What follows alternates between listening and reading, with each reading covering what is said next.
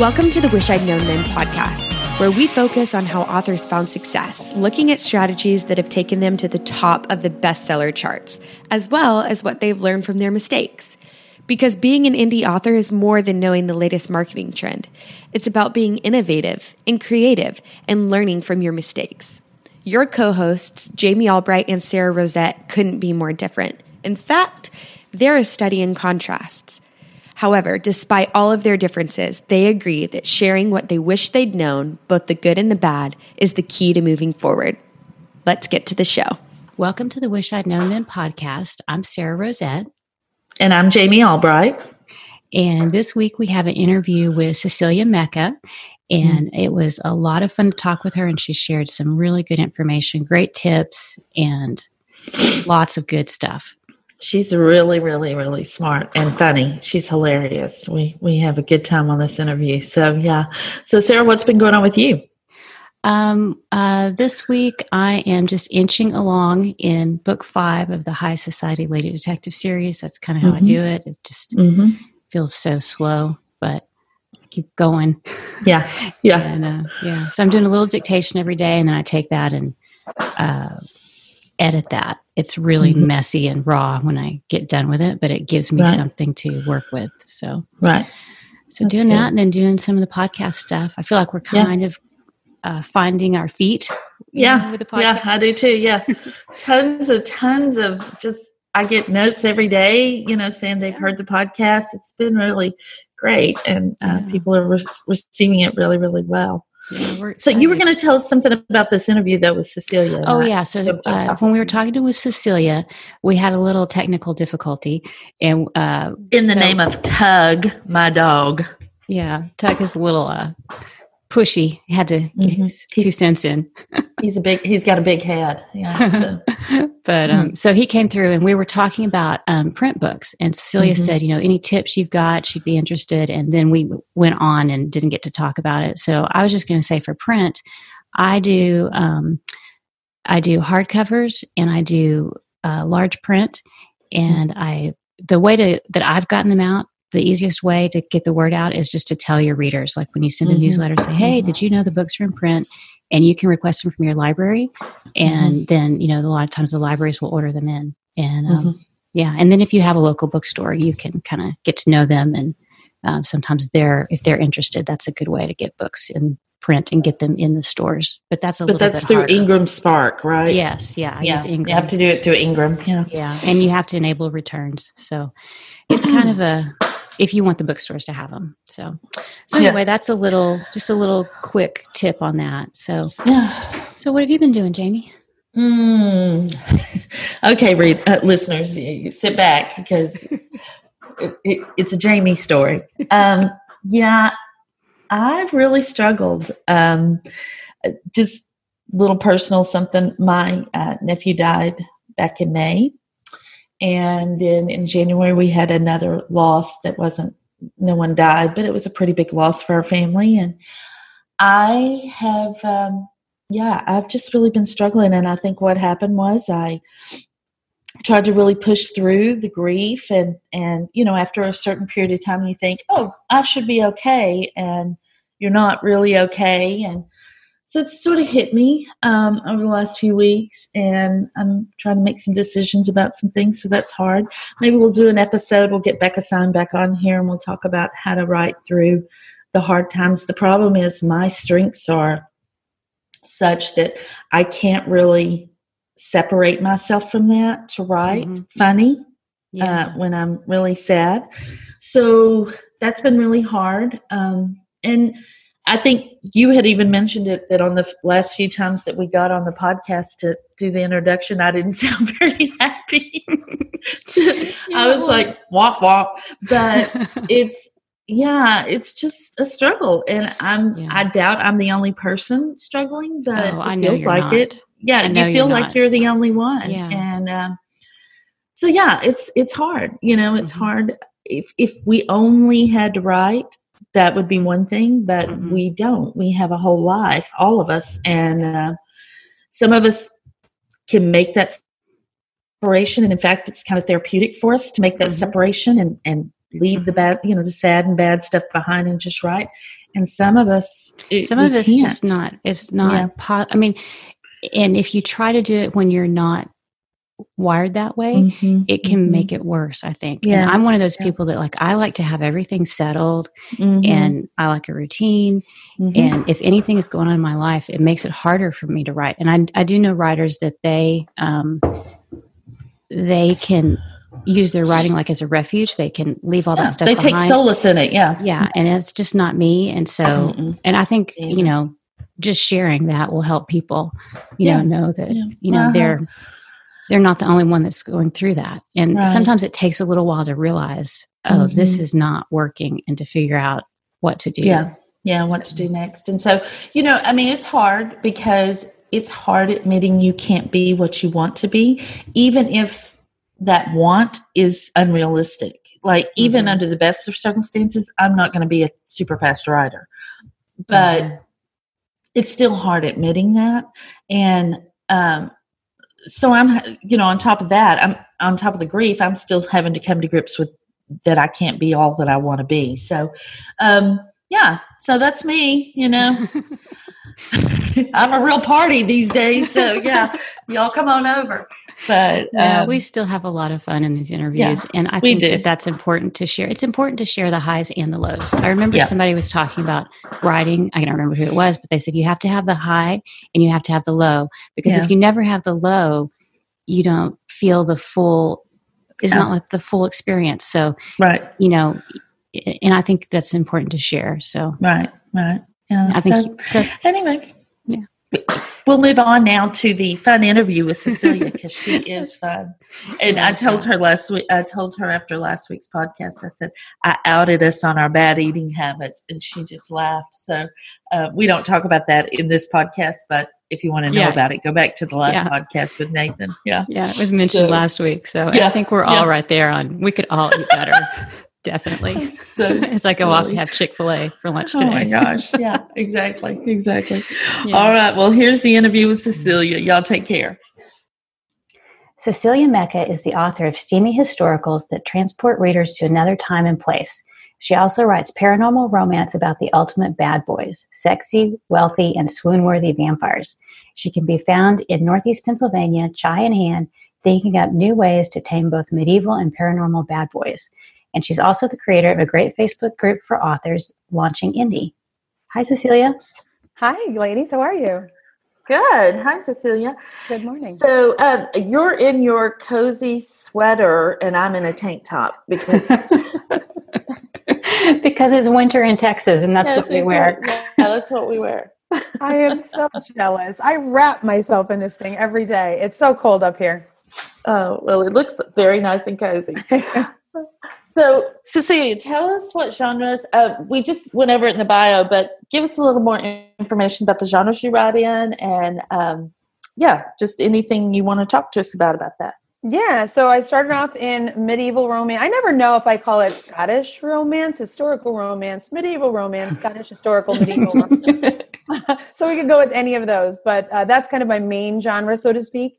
Last year, I launched a series in paranormal romance with the vampires, and that was a lot of fun. And then this year, I'm going to dip my toes. I'm going to put my big girl pants on and dip my toes into contemporary romance as well. So, yeah, I know. And Jamie doesn't know this yet, but she's going to help me. So it's going to be a lot of fun. Yeah, it'll be tons of fun. But now, are you doing that under Cecilia Mecca, or no? So I've learned my lesson. I'm happy to talk about that at some point. You know, I think it's actually a perfect topic for this particular podcast. Yes. I've certainly learned, what not to do. Yeah. With launching a new genre. So this one will have a pen name. Secret pen name for writing. Yeah. So secret, in that I have no problem telling people in terms of authors. I think it's going to make sense so for people to know it's me. What I really want is for my existing readers to not find out about it, at least for a while. Mm-hmm. So that's, makes I don't know sense. If call it secret for readers. Yes. Delayed. Yeah. Delayed. Yeah. There you go. Exactly. Well, so tell us, how did you get into writing fiction? Yeah, so I was an English teacher. I think every English teacher secretly, wants to be a So I've always, loved literature, and I taught English for 15 years. And then for my last 5 years in education, I taught teachers. So I went around to school districts in Pennsylvania and did workshops and things like that. I was an ELA consultant. So English language arts and writing was one. So I've always really had this desire, and I've been reading my entire life. I was a medieval studies minor. So it all kind of fits together, and I've read romance since Sweet Valley High. And I've always had this goal. I want to write a book, but I just never imagined it as a career until, I put the first book out, and then, it did well. The second book did really well, and here I am full time, and it's amazing. So I retired after 20 years in education and have been writing full time. This is going into my third year. That's awesome. That is awesome. That is great. Congratulations. It sounds like a nice merging of like your interest and like you had sounds like you already had a lot of the research background for it. Yeah. I mean, I'm a weird bird. I guess I absolutely love the research. It's a part of, I could see someday doing historical fiction, and that's a whole different animal, but I love the research. I love medieval studies. I love romance. And I love teaching too. So jumping into nonfiction a little bit with my author group you mentioned. So thanks for that. I could see kind of tapping into the last few years as a consultant too, and just kind of bringing it all together. Maybe would have gotten a few less degrees and, that I'm still paying money on to figure out what I wanted to do when I grew up. But at least I found it eventually, right? That's the important thing. Yeah. I know. So what was your first big success? Was it the first book? No, so I'd say the second one. The first book, I actually planned to launch The Thieves' Countess until I kind of learned about strategies, and then put a pause on that release, went back and wrote a prequel novella, The Ward's Bride, and I used that as my lead magnet. And so I released those very quickly together and, made mistakes there. Talking about what I learned. I released The Ward's Bride on Super Bowl Sunday. I have no idea what I was thinking. When I look back, I laugh. I said, what in the world? Honestly, it wasn't supposed to be a big launch. It was like, okay, let's just get this novella out there so I can start giving it away for free. But I wouldn't do that again. So I put those out in pretty quick succession, and it did okay, and it got some visibility. But the second book, The Lord's Captive, in a now finished series, that's the one that it just sold really well. And by the time that one was out, maybe a month or so, 2 months, I had started to look at this completely different. Maybe this isn't a hobby. Maybe this could be a career, because I was almost replacing my income. Wow. At that point. So yeah, so I would say the second one. And when I look back, I think the cover was really on point. It's still one of my favorite covers. So I think that has a lot to do with it. But I kind of put all of the pieces in place for that one to be successful. But there's been books that have come out since then that weren't as successful as that one. So I do think some of it is, just right time, right place, luck, time of year. I tried to replicate it. I was like, okay, June is the thing. I will now always launch in June. But it's not that easy, as you guys know. And the universe goes, just kidding. Yeah. Good luck trying to pinpoint that. Exactly. Yeah. That's funny. So what do you wish you'd known about writing or craft as you look back now? I wish I had read craft books, because I kind of came into this a little with a bigger head than I should have. I was an English teacher. I had studied literature my whole life, and I taught writing. So this was, I at least knew how to write, sure. What I didn't know is that writing fiction, and specifically genre fiction, has its very own rules. I really hadn't read a lot about 3-act structure. I knew what it was.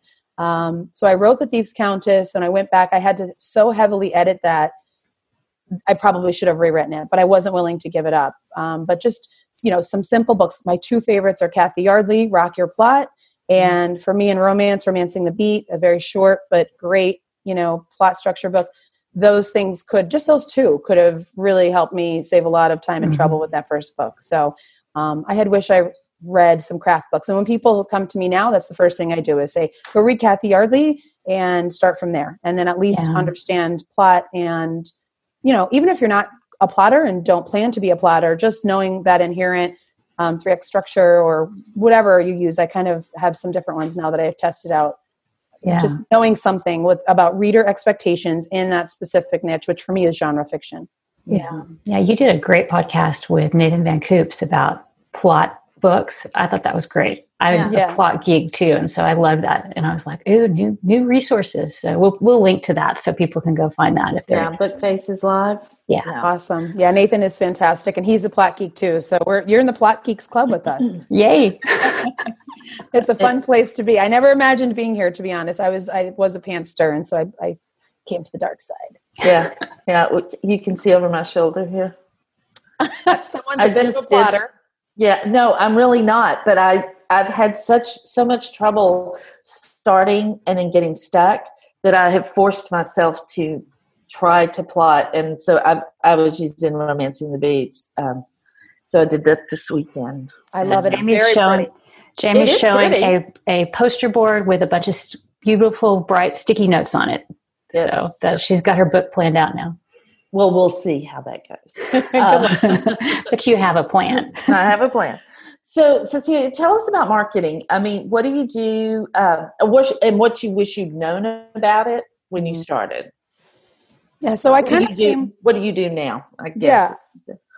I came from a unique place because I was a blogger for many years. So I had a bit of a platform. So in some ways it was a head start, but not so much because that platform, they weren't book readers. And I had never, I had thousands of Twitter followers, but they were following me from my blog, which was kind of parenting hacks and picks and things like that. So what I wish I had known is about marketing that I know now after 3 years is how important the package is. And I've known that from the beginning. I've been hearing that from the very first, course I took in the first broadcast I heard, but now I really get it. And I understand what reverse engineering means a little bit. So for a long time, I thought, okay, I'm coming into this with a platform. So I really did use social media. I didn't paid advertise for a long time. And even now I run a Facebook ad for 2 weeks when I release, that's it. I run Amazon ads and, so I kind of use that social media platform, and I still do to kind of launch. But what I didn't realize then is it's fantastic that I want to write certain things. And I feel like if I write Jeffrey, his brother should have a story. That's fantastic. But is Jeffrey's story compelling enough to sell a book?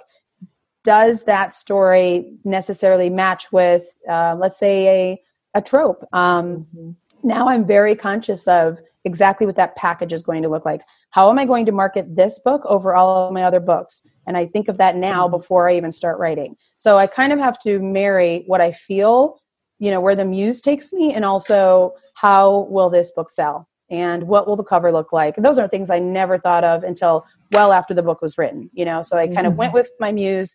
I felt like this was the next good book, and then, went that direction. Now I'm a lot more deliberate about that. Right. So when you say package, like what's in that package? Yeah. Sorry. So the package is, the cover, the blurb, the title. Yeah. I'm used to titling books, sometimes after I send it to the editor because I'm so bad at it. Now I recognize that title is really, really important and going to pull people in. So I've completely reversed how I approach a book. So for instance, in the pen name that I mentioned, jumping into contemporary, I don't have the story, but I do have the photo that I'm using, the title, the tropes I'm hitting, and all of that stuff. So that's very different than the way I did it when I first started. Right. Yeah. I think tropes are important too. I mean, knowing that trope, or at least having one. I tend to throw about 16 in, but having the one is important because that is part of the marketing too. Yeah. Interesting. I don't start a book unless I have a title. I always have my titles first. Yeah. The Running from a Rock Star was actually Rock My World until I realized that there were about 12 Rock My Worlds and about 5 of them were erotica. And I'm like, I can't go with that one. And then I had to do something else. But after that, I had a title for all my books. I even have titles for books that I'm going to write like next year. I'm not surprised because you're smart and that makes a lot of sense. Yeah. Well, I just think that's how we all think so differently. I mean, we all so I think that's encouraging though, because you don't have titles and you've been super successful. So I think that's really, really awesome. Thank you. Yeah. There's a few ways to skin this cat for sure. Absolutely. Absolutely. Yeah. Well, so on the marketing, we wanted to ask you too about Facebook Live and Facebook groups, because you seem to use those and use them really well. So do you have any thoughts, ideas, tips on that? Things you would recommend people do or don't do? Yeah, sure. So I'm a huge fan of free marketing strategies. I like organic a lot because it is free.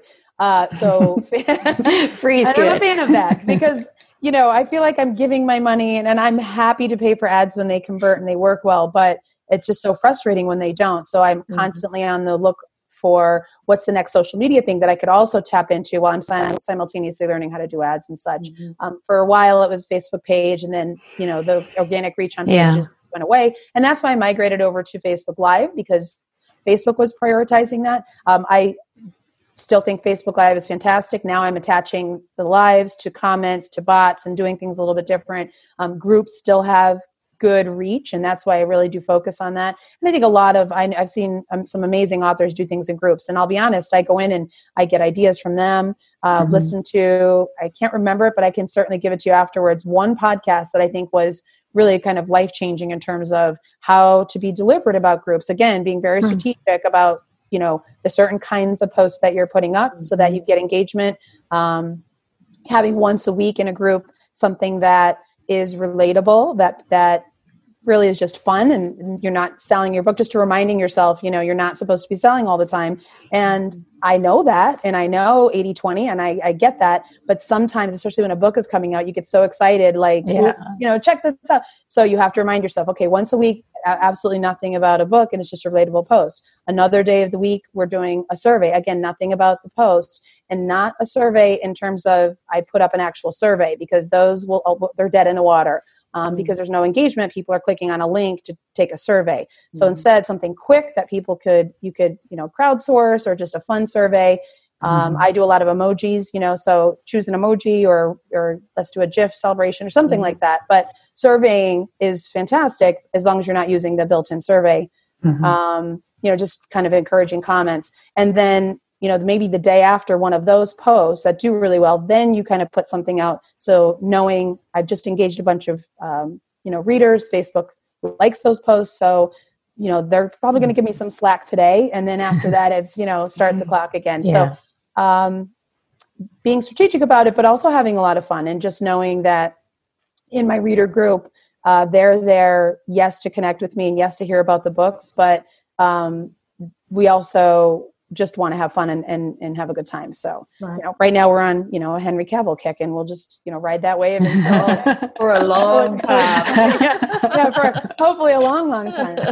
I actually think I might dedicate a day a week, and I think that could be my new thing. So yeah, exactly. Yeah. It's interesting. I was on Instagram, and I follow Colleen Hoover because she's a genius, but she was talking about, when she wrote one of her books, and I can't remember the name of it now, but a lot of her readers started messaging her and saying the lead character for this book is on American Idol. Like, this guy on American Idol looks just like this.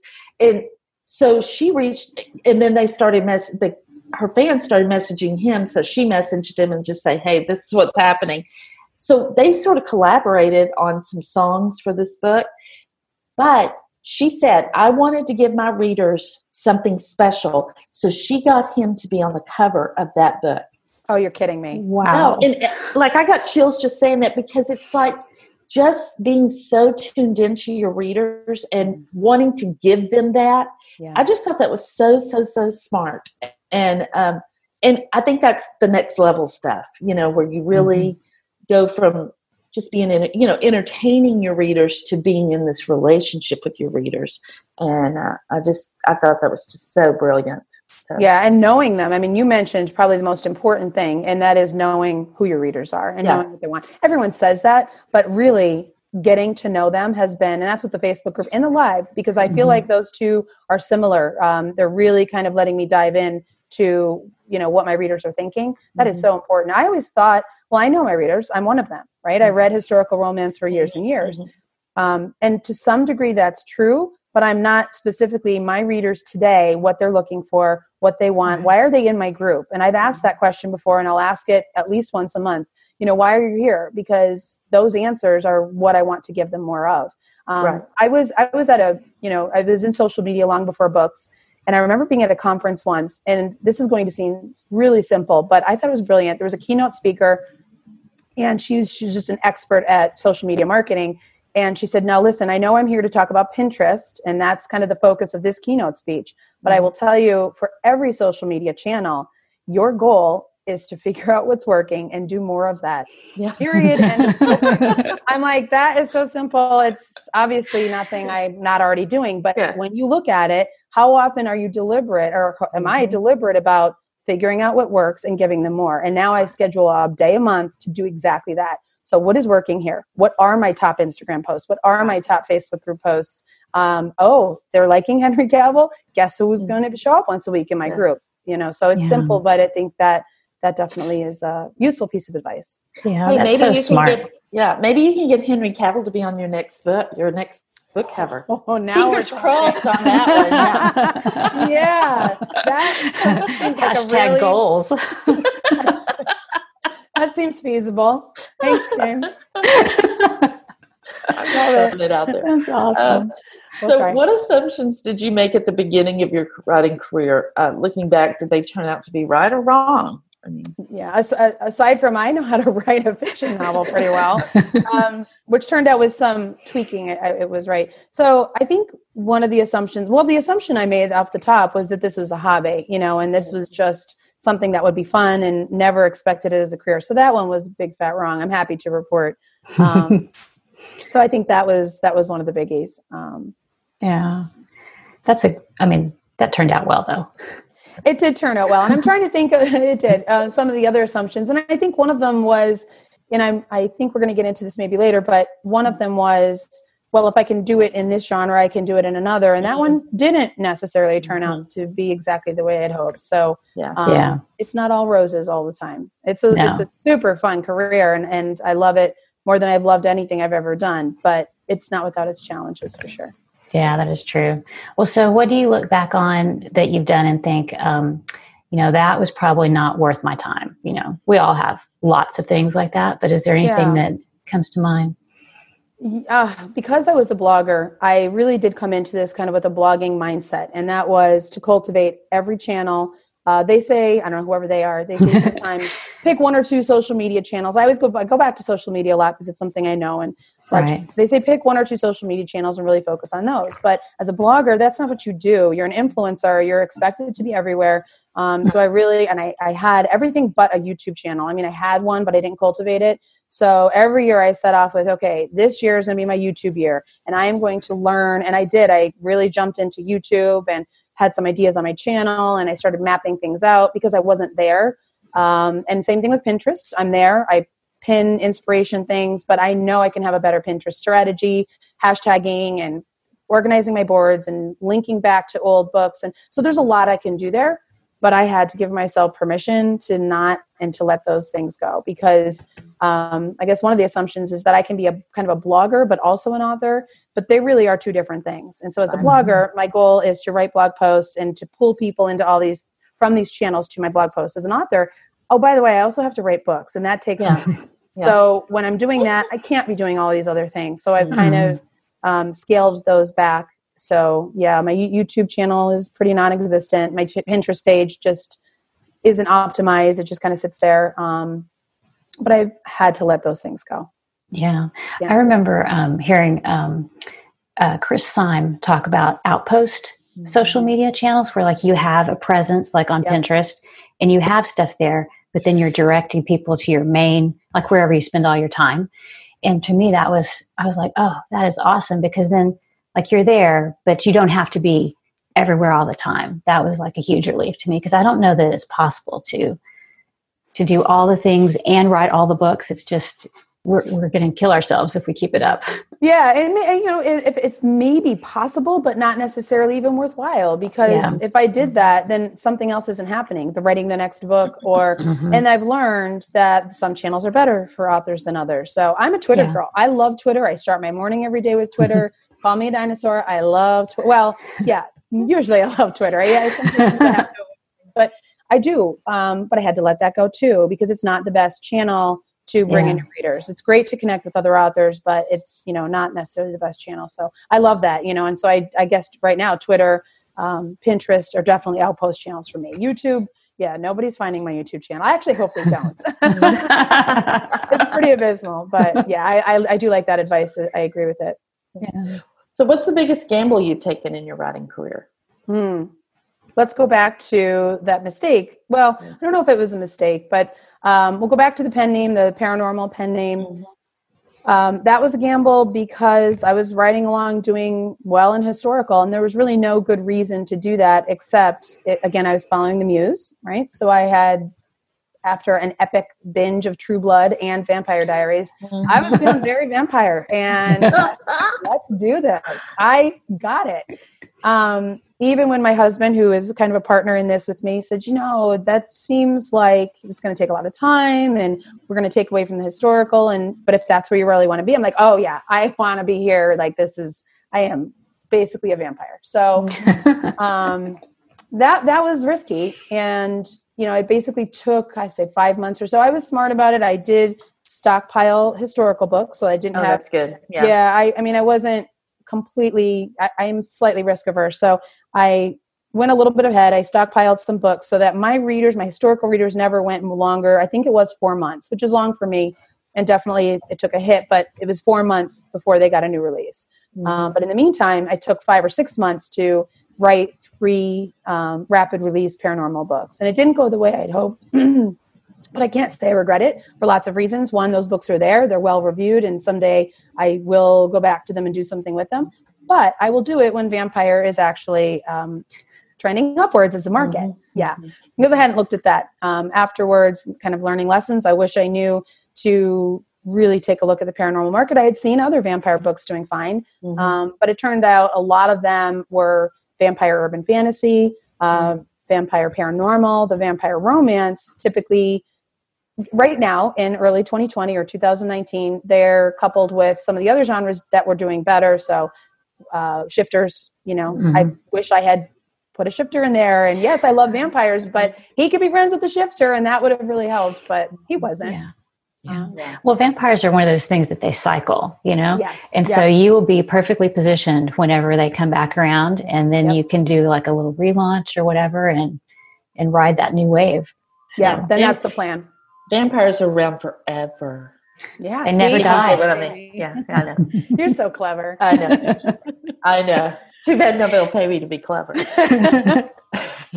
Actually, they kind of do. Well, they kind of do. Yeah, I guess they're right. I used to say, too bad nobody pays me to be funny. And I'm like, oh, wait, they do. Hey, look.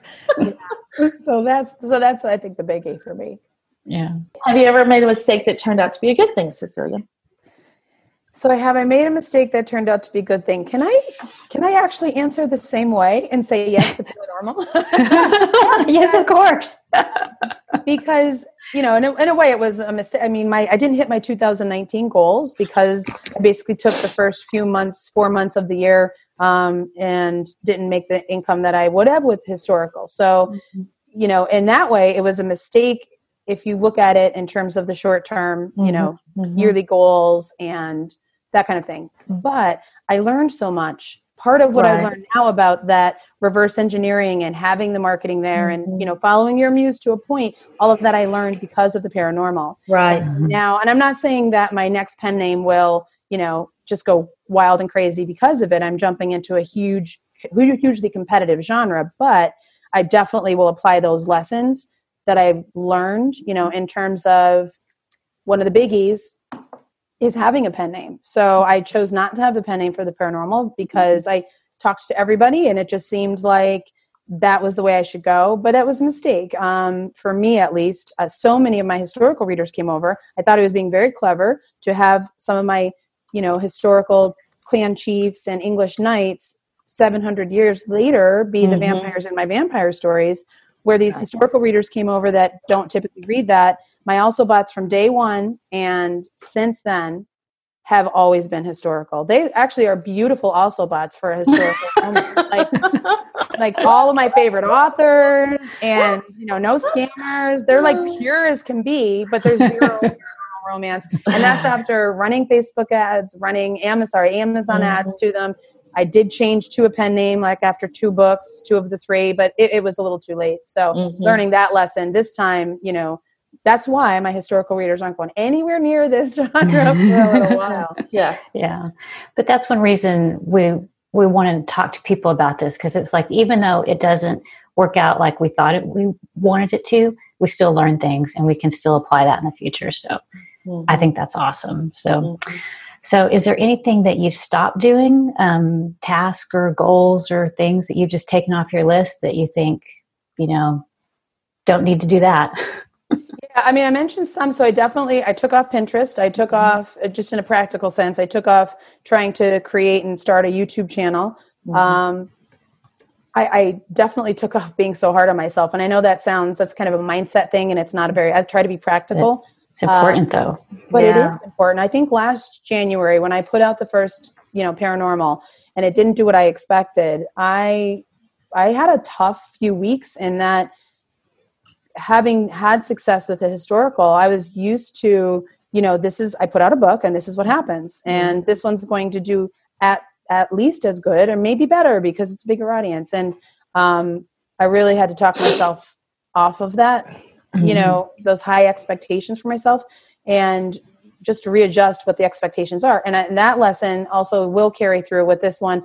I'm going to expect with my first book in the new genre to just build a platform, right? I'm not going to have the same expectations I did. And again, it's not a practical tip, but I think mindset is important too, because you can easily be defeated in this particular industry because there are ups and downs. And I've learned that coming strong out of the gates, success with second book, and you leaving your job after, the first 6 months of publishing comes with a high bar, I guess you could say. It does. Yeah. And so in some ways, if I started, and just built myself up, I wouldn't have had those high expectations. So I've tempered them a bit and have decided to go a little bit easier on myself. And that's hard for me to do. Yeah. I think when you do that, like leaving the job after 6 months or all the things you were talking, you put a lot of pressure on the next book. Sure. And that's not always very fair to the book or to us, that's definitely. Realizing that, and we've talked about this, Jamie, realizing that no 2 books are really the same. You could do everything right and still not quite hit. And I know that the last book I have a strong series now. I'm very happy with how it's going. I just launched book 4. It's doing well. Book 3 launched on a glitch, and I had absolutely no control over that. It just happened. It was a glitch where Amazon, nothing happened for 24 hours. It was one of those things. And so if you do have that pressure, you can really have a few bad days or weeks in this industry. But now I'm at the point where it's like, okay, so it's a glitch, and this launch isn't going to be where I want it to be, but the next one hopefully will be. And then people will come back and read book 3. And that's what they're doing now. No big deal. So yeah. Yeah. It's just not panicking over that. Yes. Initial thing, which is hard. It's very hard. So hard to do. The cover reveal, and you're excited about a book. I mean, you just want everyone to do better than the last. And so it is, I think, one of the hardest things, really. Yeah, I do too. I agree with you. What changes have you seen in your genre over the course of your author career, and how have you adapted? So I always knew historical readers trended older. I think it's one of the reasons Facebook ads can be a little bit tough in my genre. And I knew always there was a ceiling on historical romance. It's not one of the biggest, especially medieval Scottish. If I was willing to write Regency, then maybe that would be a different story. But I'm not. I love reading Regency, but I am not a big fan of that many rules when I'm writing. So I would say, it hasn't gotten necessary. We haven't picked up younger readers. And we talk about this a lot in the historical romance community. How do a lot of our readers are ones we won't reach. They still are reading trad. They're in bookstores. They're, things like that. And that hasn't let up, I guess you could say. So in some ways it's becoming harder. And that's why I really do want to diversify. Also those scammers. And I know everybody has them in every genre, but I did launch a book. I looked, just this morning, shockingly, and 10 minutes ago. I'm none of us do that as we're talking here. So in my defense, it's within the last week. After a week, I do let it go a bit, but in the top 10 of my genre, at least half, if not more, are scammers or 99-cent books. And the visibility is definitely harder than it was last year. And it's harder last year than it was the year before. So, I started in 2017 and didn't even give a wink. When people started talking scammers, I was like, listen, head down. You can't control that. You can control what you can control and don't worry about them. That's great advice. And I do try to take it. But also when you look at your genre and your list, and that your visibility is hurting because of it. Yeah. Again, can't do anything about it. These black hat strategies will exist and will continue to, especially if you summon in KU, but it's definitely not gotten any. It's another one of those like mindset things that like you have to know it's out there and do what you can to deal with it. But a lot of it's just out of our control. So it is. And maybe some strategies have to change. I mean, but for the most part, you're absolutely right. Like there's not much we can do about the scammers. I think they'll always exist in some capacity. Yeah. So when you said a lot of the readers are in trad, so you're talking about younger readers are reading trad published books in your genre, or no, I think a lot of historical readers are still older, and I think they're reading in trad and reading in paperback. And so I've actually talked to some authors about, and I have some historical romance friends, their strategy is to be hybrid. I was going to say that might be better. And do that kind of thing. And so that's because I do want to be in historical forever. It's where my heart is. I absolutely love it. So if I ever did look at that particular journey, of trad pub, it would be for that reason, to reach a different readership, specifically in Scottish historical romance, where I know they're our readers. But the practicality of that, I don't see it happening anytime soon. The idea of writing a book and not putting it out, it gives me chills. Well, because when you write a book for a trad publisher, that's one less. I mean, especially for me, because it takes so long. That's one less book that you're writing for yourself. And that's a hard. If you write really fast, and you do tend to write faster, it might not be a big deal, but it's still hard, isn't it? To say, it is, and I feel like I might just keep myself at one big risk per year, right? So it's a good plan. Crazy, like let's try this out and see what happens. So maybe that could be 2021. Who knows? Yeah. So mystery is sort of the same as the readers skew older, and I've had a lot of success with print recently. And so one of my new strategies is like getting all the books in paperback, and I'm doing large print and trying to get them in libraries and stuff. So that's been, a new thing that I'm trying to do. So that might be. You're doing well at that, though. Yeah, it's going really well. Yeah, it's definitely harder to track, though, because if you go look at your Amazon rankings, it doesn't show anything. It has no impact on that. So they are getting out there and libraries are buying them. So that might be another, possibility for people who have genres that are a little bit older, maybe not so into the ebooks. So. Yeah, I would absolutely love to hear some of your strategies. I have the books on Ingram. I actually tested out hardcovers with this particular series. So they are all listed now in paperback and in hardcover in Ingram. So that should be on my to-do list. The large print might really work for you, Cecilia. I've thought of that too. Yeah. So thanks, ladies. I know a larger to-do list today. Sorry. Okay. So what's the best thing you've done to set yourself up for success in your author career? The best thing I've done to set myself up for success has been to, I think, really cultivate what the reader avatar, so to say, and knowing what my readers want.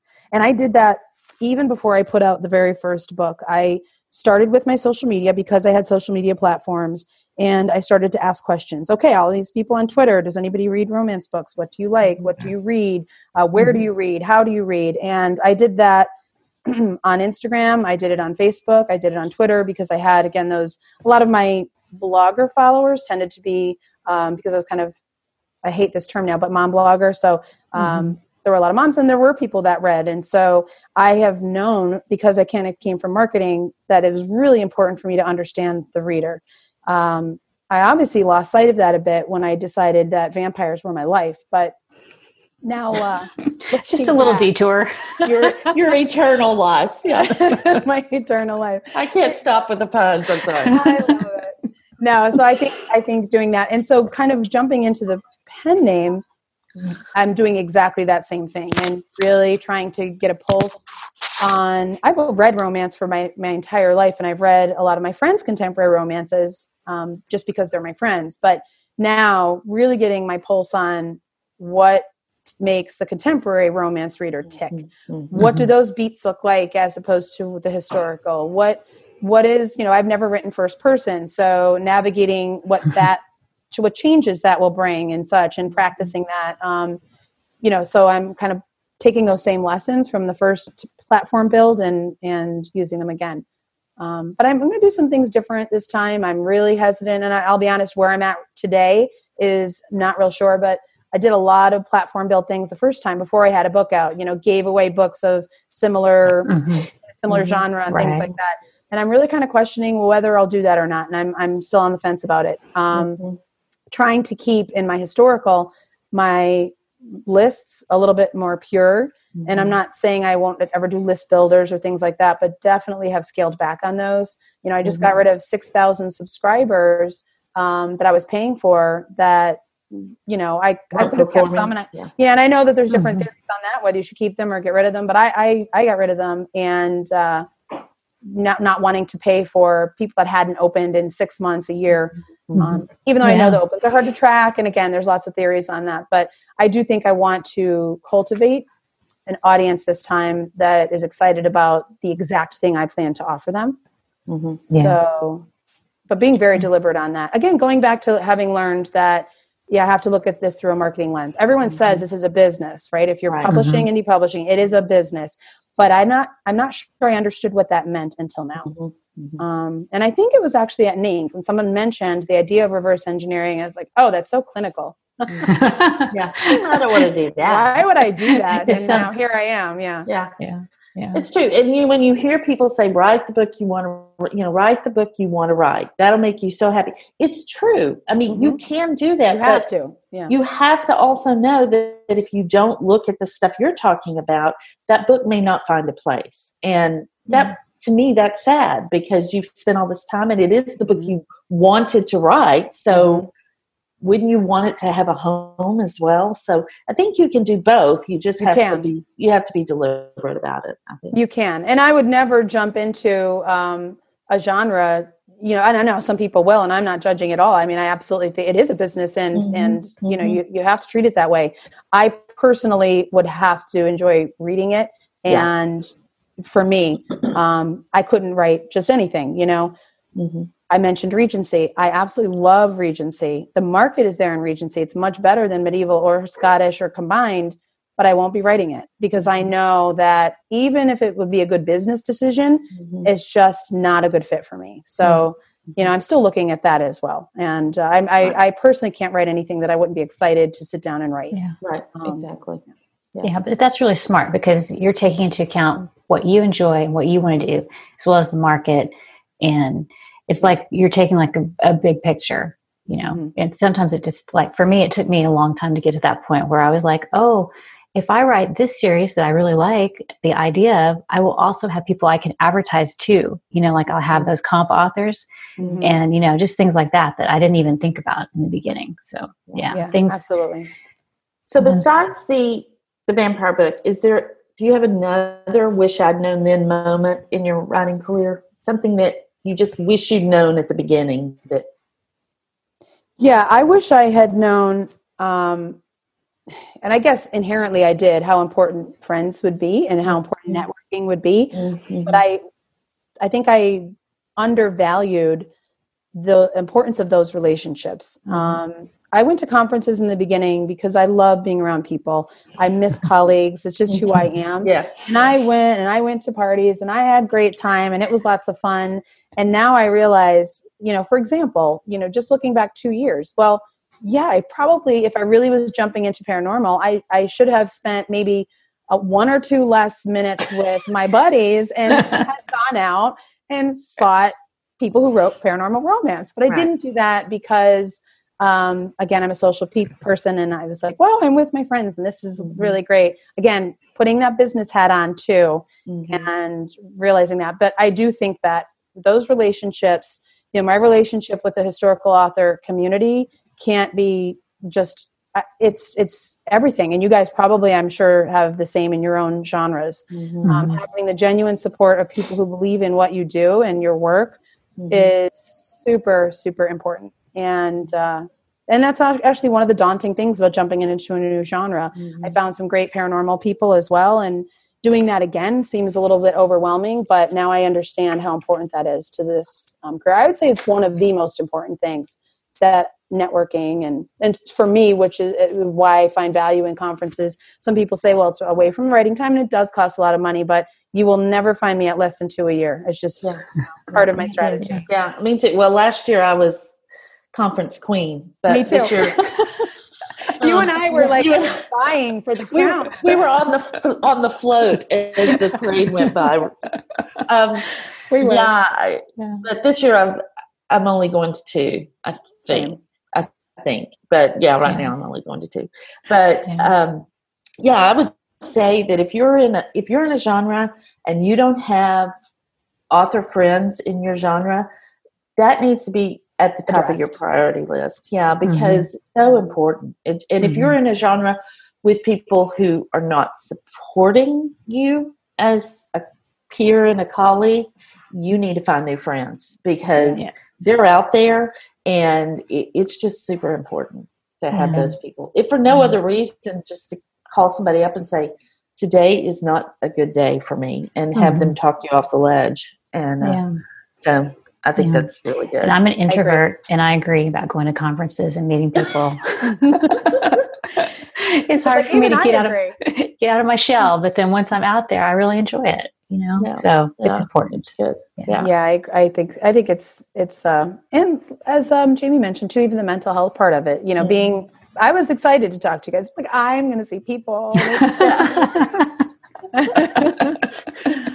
so which is awesome. Yeah, that's very good. So, where can people find you, Cecilia? So they can find me pretty much Cecilia Mecca everywhere. I'm most active on Instagram and Facebook and Twitter, believe it or not, as I mentioned. So I do love to connect with other authors there. So, but pretty much at Cecilia Mecca. And authors, as you mentioned, again, thanks for that, launching Indie. That was just kind of a passion project. Yes. I do like being a part of groups and being able to connect with authors on Facebook, because I'm not necessarily doing it in real life. I don't have an authors group here in chilly Northeast PA. So, but I wanted a place that was really focused on just the positive stuff, because you can get really bogged down in Amazon's broke and I hate this. And there's a lot of things that can go wrong. So I just wanted a place where this is all about things that can go right. There's a lot of that too. Right. So that's Launching Indie on Facebook, and that's a private Facebook group that you have to join. I'm asked to be a part of. Yeah. Very good. Very good. Yeah. Well, thank you. And we're so glad you were here with us today. Like I said, I was looking forward to this. So thank you for the amazing writing break and letting me actually speak with human beings today. I know. It was good to talk to you. Get those words out. Yeah. Yeah. Thank you, ladies. And good luck with the podcast. Thank you. Bye-bye. Thanks for listening to the Wish I'd Known Then podcast. We hope this episode inspired you, empowered you, and made you laugh a little bit too. If you loved it, tell your friends about it. And if you feel so inclined, leave us a review. We look forward to being with you again next week.